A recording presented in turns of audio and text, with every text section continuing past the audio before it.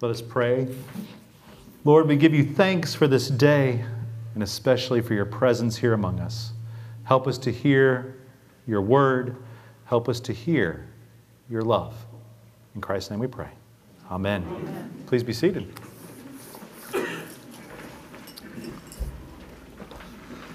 So I have a confession to make. When I went to seminary, I was a whopping 29 years old, and I hated Paul. I loathed Paul. He was not my man.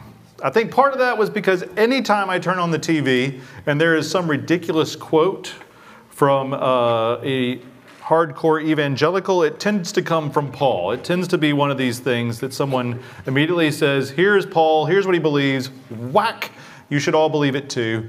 And it usually is something that I violently disagree with. Something along the lines that no woman should ever teach a man, just as Paul says. And I go, what? And just sort of ignore whatever is said afterwards because I equate it with Paul is stupid, and this person's stupid, and they're all stupid, and we'll just move on. And I get to skip it if you're stupid, right? I really didn't like Paul because every time he got brought up, it was just one of those things that, man, it just stunk. It was horrible. And it took me a while to get to the point of liking them. I'll be honest, I spent most of my time, as you probably have heard me teach and preach many a time, I spent most of my time in high school and grade school actually with my Jewish friends. Grew up in that sort of milieu because Episcopalians and Jews had a lot more in common than some of the evangelicals I was running with at the time. So we did that, and I even became a lifeguard at the Memphis Jewish Community Center, so I spent all my time with the Jews, and I was pretty happy with the Old Testament. It was all good. We can skip Paul, because he's a pain. And I was also, let's be clear, I was with the Jews that could eat bacon, so they were pretty relaxed. I was not hardcore rules with that crew, needless to say. They were Reform Jews and good folk. Paul was a problem for me. And so when I got to seminary, I spent a good deal of time resisting. You'd have to take Introduction to the New Testament. I was happy for those first 4 or 5 books. You do the Gospels and Acts, and you're like, I can do this. This is good. And they're like, and now Romans and Paul. And you're like, no. You knew it was coming. But a couple of things helped me understand Paul a whole lot. Number one, Paul tends to get verse jerked a lot. If you've ever heard that term before, verse jerking is when someone just yanks a verse completely out of context and says, this is what it means, not paying attention to anything around it. Poor Paul, he gets it all the time. Today's reading, believe it or not, is used by both vegans and vegetarians to talk about how Paul says we should all be vegetarians because he says don't eat meat. Right there in Scripture, that's all you need to know. Paul says don't eat meat. Boom, we're done. That's not how it works. We know that. Hopefully we know that. So that I could name going into it, but what really helped me understand Paul on a couple of levels is, number one, Paul says from the start, I am a Jew. In fact, I'm a Pharisee, and I'm trying to do the best I can to teach what I know of God. So suddenly I was like, okay, well, if he's a Jew, he's probably not all bad. I can maybe work with this guy. But then what happened even more was I started to realize that what Paul was doing was not necessarily the way we use Paul.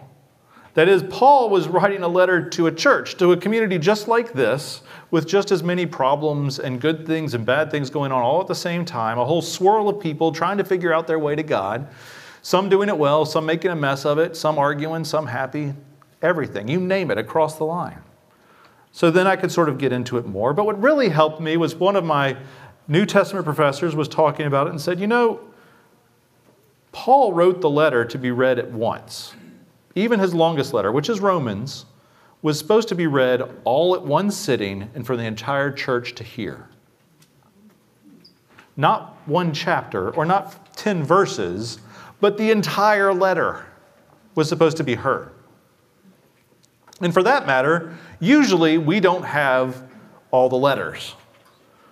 The church in Corinth is a classic example. We call it 1 Corinthians, but about halfway through, Paul goes, if you'll remember in my last letter. Uh-oh. So 1 Corinthians is maybe 2nd or even 3rd Corinthians. We don't really know. We just don't have the first one or two. We just have the one that the church has preserved as the first letter to Corinth that we kept in parentheses. And then 2 Corinthians refers to a couple of other letters that he sent that didn't get brought in. In other words, what we have from Paul is the greatest hits, not the full collection. We don't have the B-sides of Paul. We're not really sure what that cat was saying all the time, and that's okay. But the big thing to know is Paul's trying to teach a big idea and not just one little part. In fact, his ideas are pretty profound, but we've chopped them up and so piecemeal we've sort of skipped it. So today is the classic example. Today, hopefully we can understand this one issue. The Corinthian church is a mess. Let's just name that first of all. If there was something they could fight about, they fought about it. So it's more or less, imagine if y'all are the church in Corinth, that group over there were the rich folks and they didn't want to eat with all you poor folks, okay?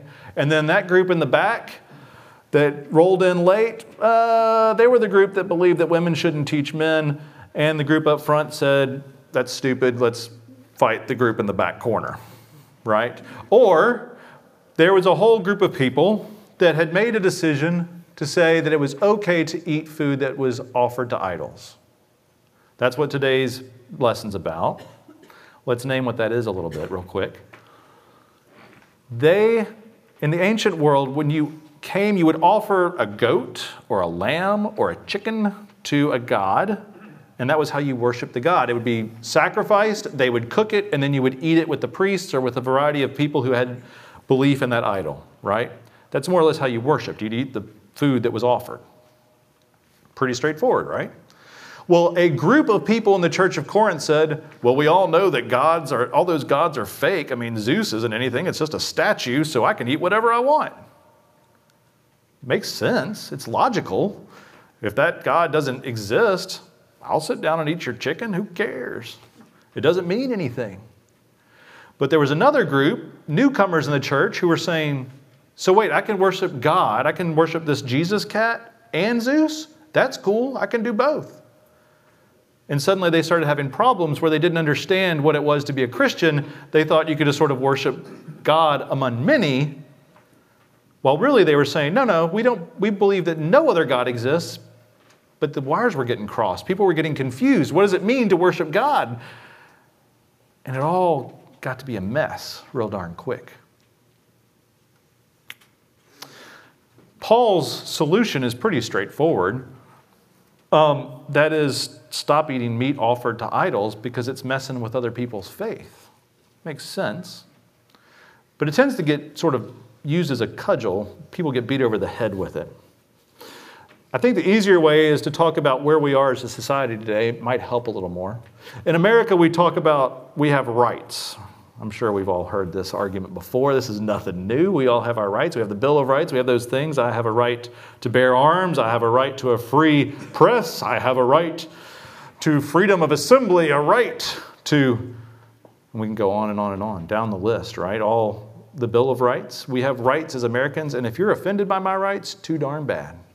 I don't really care about you or anybody else because I get to do what I want. More or less, that's the definition of how we define rights in America. As long as it doesn't physically hurt someone else, we can say and do what we want.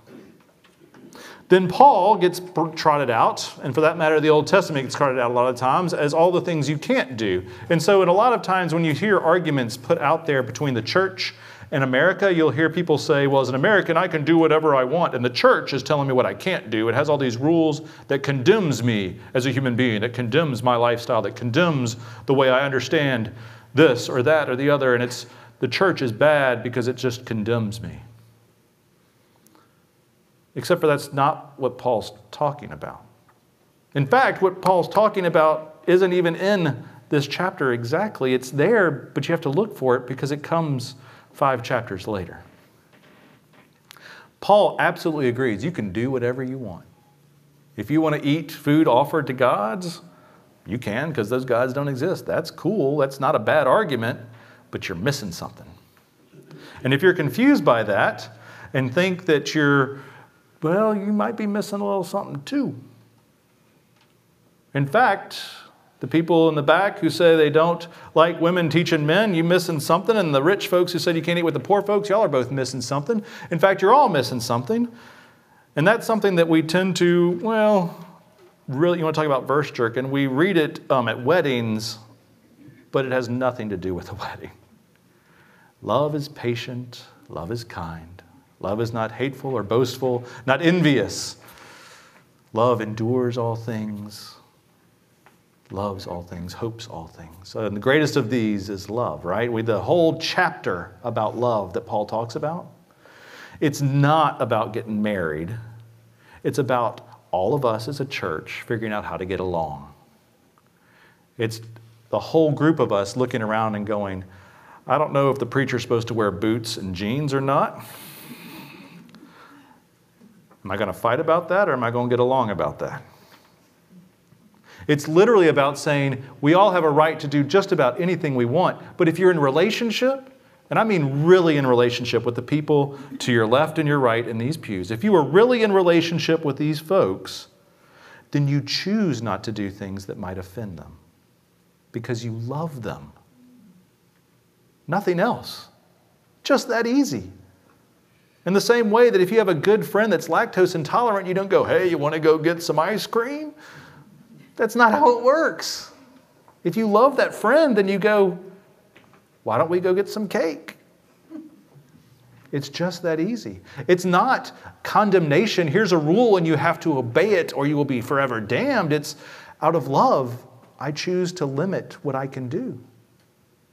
I choose to be in relationship, so I choose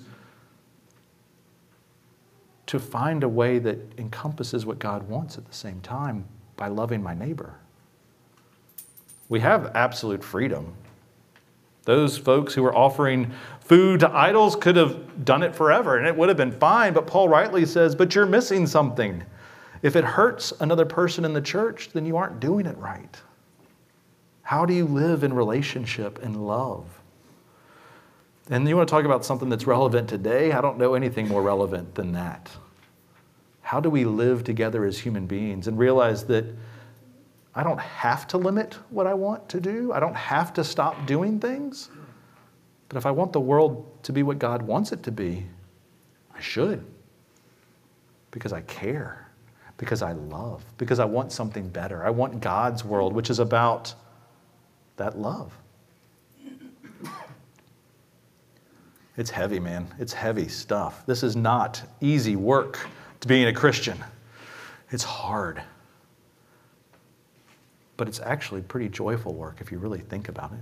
If you really love those people in front of you, behind you, next to you, all around you, you don't even think about making those sacrifices. You just do them. If you don't want me to wear jeans and boots, tell me. I'll wear khakis. It's not hard.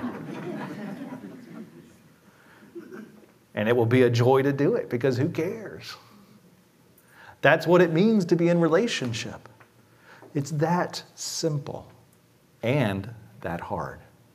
It means I am not an island unto myself. I don't get to do everything I want to do. But the great joy of it is, it means I'm not alone. If I have made a choice to stop doing certain things, it means because I'm in relationship with someone I love and care enough to change, to be different, to engage and love. So when you go out in the world this week, that's actually the injunction Paul makes to all of us throughout Corinthians. It's not one simple argument, it's a million. How do you figure out how to love your neighbor, even if they drive you nuts? How do you figure out how to be in that relationship and joyfully take on those limits? Not because of force, not because someone said you had to, and not because there was a court case about it, but how do you do it in a way that says, hey, I like you. I can find a middle ground with you. If we can do that, then we've got just a glimpse of God's kingdom. If we can do that, we've got a chance to truly be Christ's church. Let us pray. Lord, we give you thanks for the gift of your Son, for your presence among us. But above all, Lord, for the invitation to love, to be in a relationship that doesn't demand obedience, but invites us to caring and to limits, to caring and to love. Amen.